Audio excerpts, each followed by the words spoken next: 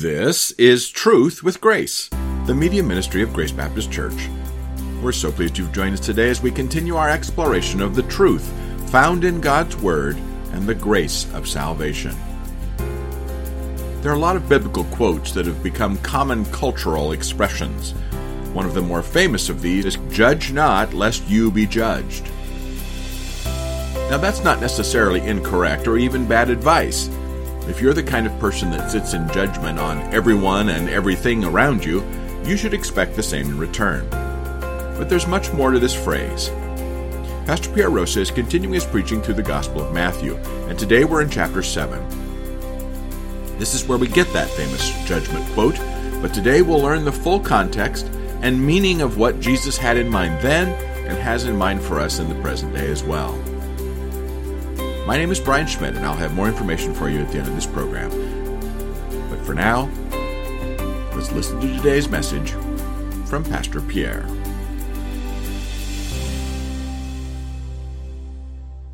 So I invite you to read with me chapter 7 of the Gospel of Matthew, verses 1 through 6. And Jesus says this, "Do not judge so that you will not be judged. For in the way you judge, you will also be judged. And by your standard of measure, it will be measured to you. Why do you look at the speck that is in your brother's eye, but do not notice the log that is in your own eye? Or how can you say to your brother, 'Let me take the speck out of your eye,' and behold, the log is in your own eye? You hypocrite! First take the log out of your own eye, and then you will see clearly to take the speck out of your brother's eye. Do not give what is holy to dogs, and do not throw your pearls before swine, or they will trample them under their feet and turn and tear you to pieces." So church, here it is, Jesus' guidelines on how subjects of the kingdom of heaven should confront one another. And that's what he's talking about here. So there's a wrong way to do it, and there is the right way to do it. We're going to look at the wrong way first because that's what Jesus does. Verses 1 through 5, he points out the danger of the human standard. Now, notice with me here, church, that Jesus returns to the topic of relationships. Specifically here, he points out the flaw of the human way of dealing with interpersonal conflict. So he outlines for us here the danger of this system. He gives us the instruction, the explanation, and the correction concerning the human system. Let's go through them. Verse 1, he gives us the instruction. He begins his teaching with a straightforward command, which can also be translated, stop judging. Same idea of chapter 6, verse 25 that says, stop worrying. And he says this because many of his listeners here followed the Pharisaical method of confrontation. Motivated by pride and self-righteousness and far from being quick to hear, slow to speak, and slow to anger, they preferred to rush to judgment.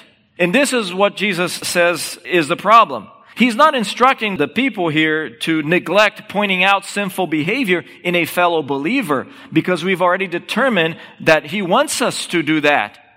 He just says, do it the right way. And here, let me give you 3 reasons from the immediate context here to demonstrate that Jesus is not saying you should never judge. Instead, he's talking about a specific kind of judgment. Let me point out to you 3 reasons. Look at verse 5 again, and you want to circle the word hypocrites. Jesus, in calling his listeners hypocrites, makes a judgment call. So he would be the most hypocrite of all if he tells his people to not do something that he himself is doing. So obviously, he's not saying don't ever make a judgment call. But just say, wait a minute, Pastor, Jesus is God. He is allowed to judge, but we are not. Well, look at verse 6 again. He's instructing his audience to identify who the dogs and the swine are. That involves a judgment call. Also, if you look at verse 6, he's instructing his listeners to identify what is holy. That involves, church, a judgment call to determine what is unholy. So that's in the immediate context of what he's saying. Now, if we move outside of the immediate context here, look at what Jesus says in chapter 18 of the book of Matthew. He outlines the process we know as church discipline, which involves appropriate judgment calls. It says this, if your brother sins, go and show him his fault in private. If he listens to you, you have won your brother. But if he does not listen to you, take 1 or 2 more with you, so that by the mouth of 2 or 3 witnesses every fact may be confirmed. If he refuses to listen to them, tell it to the church. And if he refuses to listen even to the church, let him be to you as a Gentile and a tax collector. That involves a lot of judgment calls, church, the right way. Now, if you go to the broader context of the New Testament, this is what Jesus says, for example, in John 7, verse 24. Do not judge according to appearance, but judge with a righteous judgment. And Paul tells Timothy in 1 Timothy 5 verse 20, those who continue in sin rebuke in the presence of all, so that the rest also will be fearful of sinning. So church, very clearly here, there's a specific type of judgment or judging that we are to refrain from that Jesus is talking about here. But before we identify it, let's just summarize what Jesus teaches here. According to Scripture, confronting sinful behavior in one another is a healthy thing to do, despite what the culture tells us, that this is not loving, this is certainly not popular, but is necessary for mutual growth if done biblically. So therefore, church, we at Grace Baptist Church love the Word of God too much to reject the biblical way of doing things. We will never default to our human way of doing things. And here's our goal in these confrontations. We've done a few. They're not fun. But here's our goal in doing these things. Galatians 6, verse 1. Brethren, if anyone is caught in any trespass, you who are spiritual, restore such a one in a spirit of gentleness, each one looking to yourself so that you too will not be tempted. That's our goal, church, in doing these things. We are to do it the proper way. And here's our rationale. Straight out of 2 Timothy chapter 2, verses 24 and 26. The Lord's bondservant must not be quarrelsome, but be kind to all, able to teach, patient when wronged, with gentleness, correcting those who are in opposition, if perhaps God may grant them repentance, leading to the knowledge of the truth, and they may come to their senses and escape from the snare of the devil, having been held captive by him to do his will. So here's our goal and our rationale for doing confrontation in the right way. Brotherly confrontation with a spirit of gentleness, humility, looking out for ourselves to make sure that we are not being hypocrites. And that's the point. So therefore, what should we expect then as members of a Bible-believing, Scripture-honoring, truth-loving church? No one, including the pastor and the elders, is above loving, biblical, Christ-like correction. However, Jesus warns, if you reject the divine standard of confrontation, you are at risk of having that standard, the human standard, applied to you. And that's what he says in verse 2 here. So he gives the instruction in verse 1. Here is the explanation in verse 2. And I want you to see something here very interesting in verse 2. Matthew includes the Greek word used for verdict or sentencing, which sheds light on both the arrogance of the Pharisaical system and on the kind of judgment that Christ condemns here. And what he is talking about, what Christ is talking about is don't sentence anyone on spiritual matters, because that is premature. Don't render verdict on someone's motive until you have all of the facts. And he gives the perfect example of that. You know the story when the scribes and Pharisees brought to him a woman caught in adultery. They said this to him, "Teacher, the law of Moses commands us to stone her. What do you say?" And here came the famous answer that we all love, that dismantled that system of self-righteousness. "He who is without sin among you, let him be the first to throw a stone at her." That's John 8, verse 7. Then he addressed her, "I do not condemn you. Go and sin no more." So church, clearly here, God does not allow us to judge anything or anyone if our heart is self-righteous, vindictive, and proud, because he confronts that. No pun intended here. Instead, we are to pursue confrontation biblically. We apply his standard. And we must be careful not to be hypocrites ourselves, because our tendency is to bypass the divine standard and apply the human standard when we are the accuser. But then when we are the accused, we cry out, "Mercy," or "Grace to me and justice to you."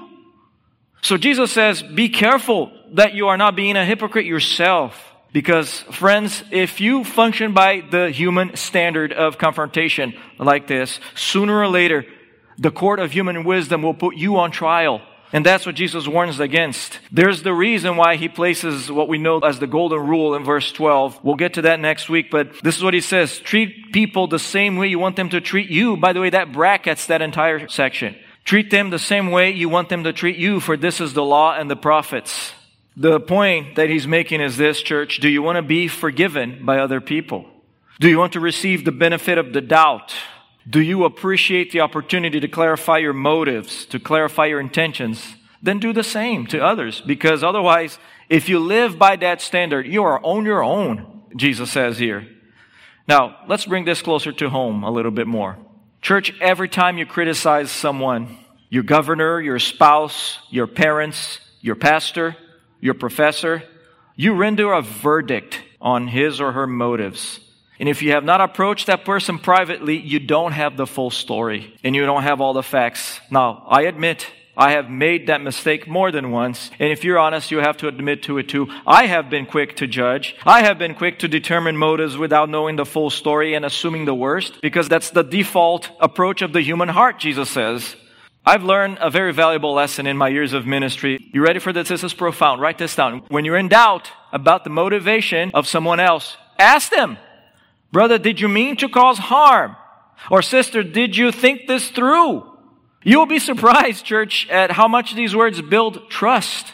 However, if you reject the divine way of confronting sin and you opt for the more comfortable way because it's safe to do it in the comfort of your home now, you embrace the way of gossip, slander, or defamation of character, you are moving outside of God's blessing. And you are on your own. In fact, Jesus says you are vulnerable to suffering the same predicament because inevitably what goes around comes around. And it's going to happen to you.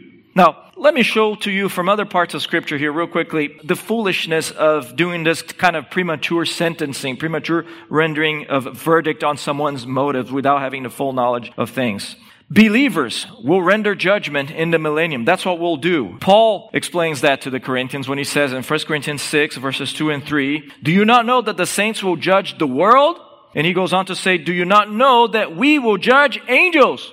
So obviously these are fallen angels. Good angels don't need to be judged. So what he's saying here is that believers in Christ, you and me, if you're a follower of Christ, you're a subject of the kingdom of heaven, one day you will be resurrected and glorified, and your job, my friend, will be to render judgment on demons. But that is in the future.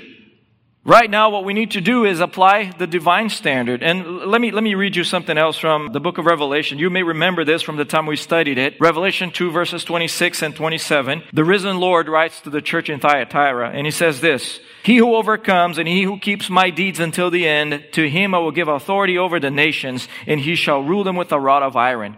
Again, indicating that if you're a believer in Christ, you will co-rule with Christ. Glorified, redeemed sinners will enforce God's standards of justice in the 1,000-year reign of Christ. And we won't be biased by our own sin because we will be glorified. We will have no more sin in us. Some people will have jurisdiction over entire nations according to the Scriptures. But the point is, the bottom line that Jesus says here in Matthew 7, verse 2, do not come up with your own system. Do not come up with your own method of brotherly confrontation, because if you do, you will cause damage to others and to yourself, because that system eventually is going to be applied to you. If you move away from the divine standard, you are in great danger. So that's why he says next, the correction in verses 3 through 5. So he gave the instruction, the explanation, and now the correction in verses 3 through 5. And let me point out to you again the artistic beauty of our Savior. He uses another figure of speech. For example, the splinter in the eye of a fellow believer symbolizes a sin issue that causes him to misinterpret reality. Let me repeat this. A speck in your eye or a splinter in your eye symbolizes a sin problem that causes you to misread reality. For example, a man with a speck of pornography in his eye will not have the proper view of women. Likewise, someone who thinks too highly of himself has the splinter of pride in his eyes and therefore sees everybody else as inferior. And according to Jesus, proper confrontation demands self-evaluation first to make sure we don't have a log in our own eyes. Now, what is this about a log? That's a hyperbole. That's an impossibility. Something so absurd that will cause you to drive the point home that Jesus is doing. He's driving the point home, and here's the point. Your sin, the log, not only prevents you from interpreting your brother's sin correctly, it may even be a greater problem. You see? Let me repeat this. Your sin, represented by the log, not only prevents you from interpreting your brother's sin correctly, it may even be a greater problem. In ignoring both issues, the log and the speck is not helpful. But instead he says, you are supposed to take action. You are supposed to take care of your own eye first. Take care of your own sin issue first. And by the way, all we need to do is go to Psalms 139, verses 23 and 24. Because it's easy to point out the sin in other people. Self-evaluation is a little harder. That's what the psalmist says. Search me, O God, and know my heart. Try me and know my anxious thoughts, and see if there be any hurtful way in me, and lead me in the everlasting way. That's how you do it, church. You ask God to search your heart and say, Lord, is there anything that I'm missing here? Do I have a sin issue here that I'm ignoring before I'm able to go and talk to my brother who's living in sin? That's the point that Jesus is making here. So spiritually speaking, church, we are loggers. That's our job.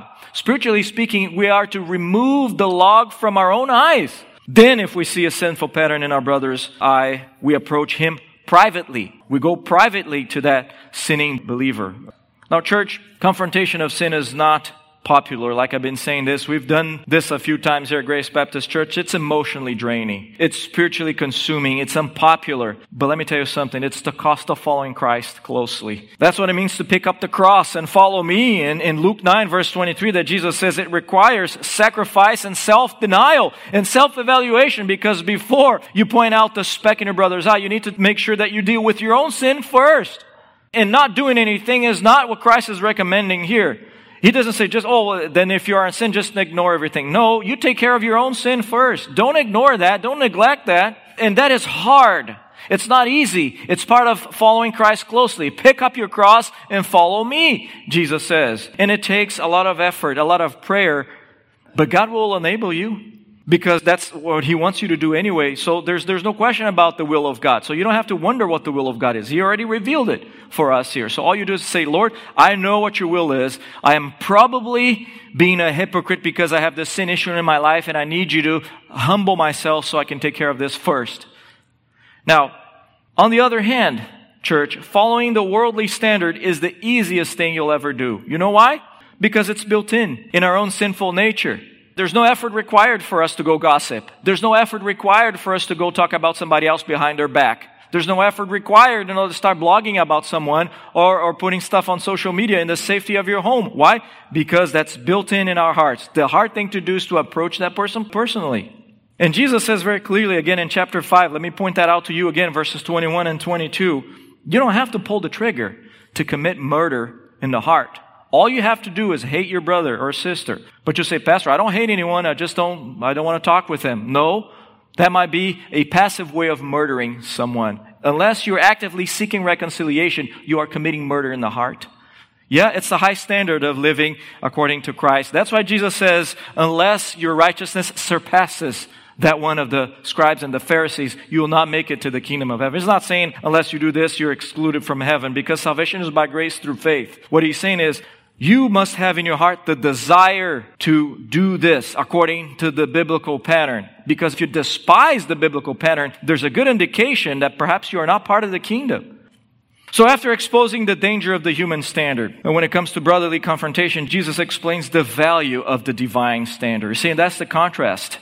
The danger of the human standard contrasted with the value of the divine standard. Verse 6. And again, let me point out to you, this is another figure of speech, because Jesus is, again, communicating truth in a metaphorical language. This is divine thoughts expressed artistically. Again, in verses 3 through 5, he used the figure of speech called hyperbole. In this one, he's using parallelism. And let me explain to you what that means. Parallelism. Because the pearl and the expression, what is good, represent the same thing. Okay? So pay close attention here. The pearl and what is good represent the same thing. How do we know that? Go no further than the immediate context. Read verse 5 again. First, take the log out of your own eye, and then you will see clearly to take the speck out of your brother's eye. That is what is holy. That is the pearl, church. And the pearl is not only holy, it's precious. The divine system is precious. It possesses incalculable worth, and it produces spiritual profit because it leads to godliness, to growth and maturity. I want you to see here something else. You might want to draw a line between those two words, the dogs and the swine. They are parallel. They represent the same thing, the same group of people. These are parallel illustrations, parallel metaphors. The dogs and the hogs, you can call them. Okay, now let me explain something to you real quickly. Don't think about your yapping chihuahua or your tail-wagging labradoodle. That's not what Jesus has in mind when he's talking about dogs. Okay? Don't think about farm animals when he's talking about swine here. Okay, these animals represent people, and these are not the angry atheists, not the militant rioters, not the cultists, not the weird-looking Satanists. That's not who Jesus has in mind, and I'll tell you why. Because these people are mission field. They are supposed to receive our pearls. These are people who are supposed to receive the gospel. And furthermore, they're not hypocrites because they don't pretend to be someone they are not. And remember, verse 5, Jesus says, "You hypocrite." We can presume that the scribes and Pharisees were within earshot of that. He's talking about people who pretend to be believers, but they are not.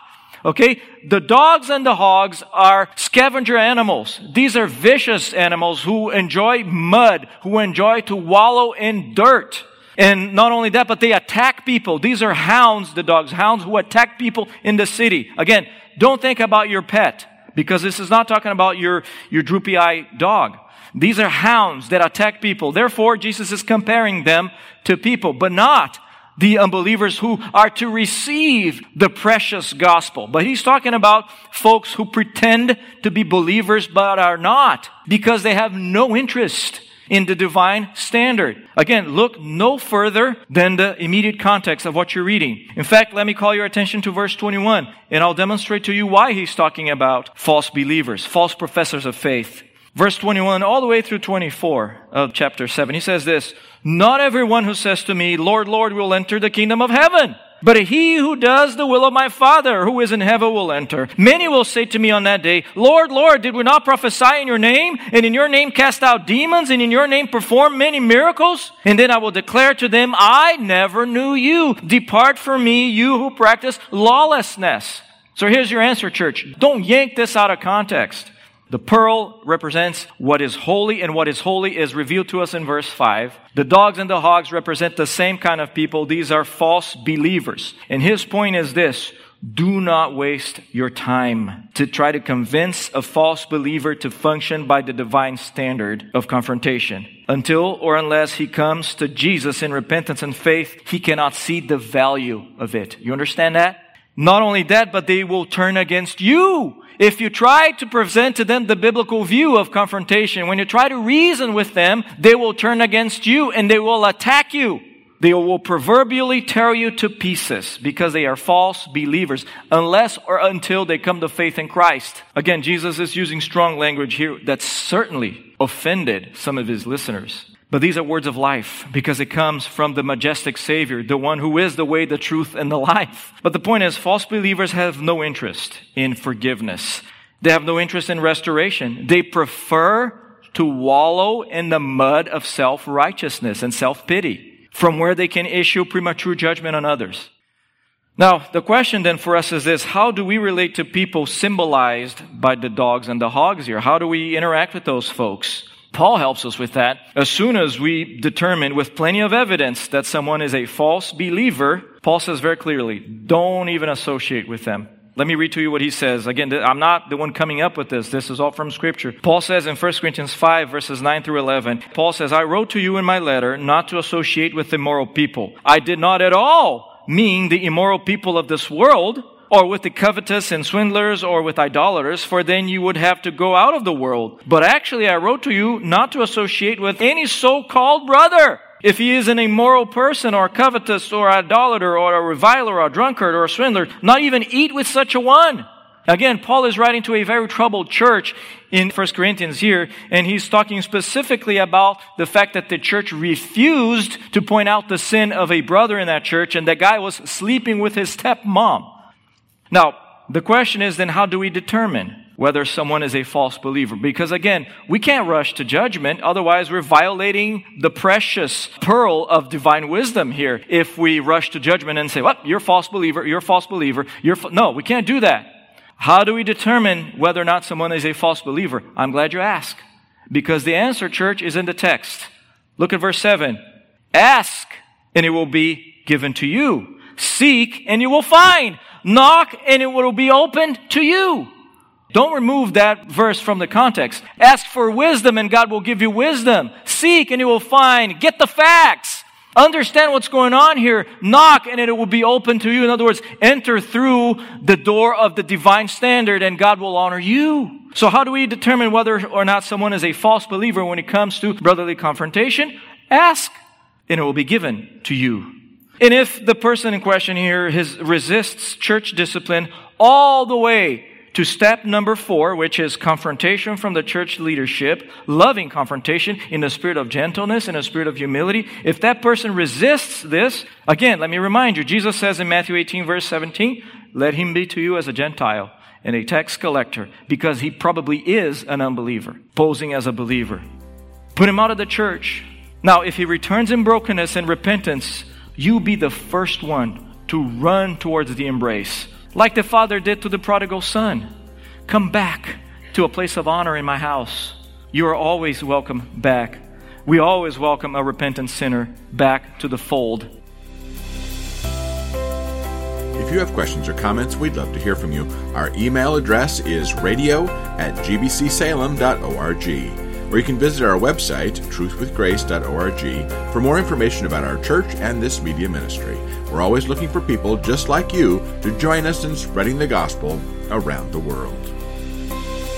This broadcast is provided to you at no cost to the generosity of financial and prayer supporters of Truth with Grace. Please feel free to share it, but please don't charge money for it or edit it in any way without the written consent of Grace Baptist Church. Until next time, this is Truth with Grace.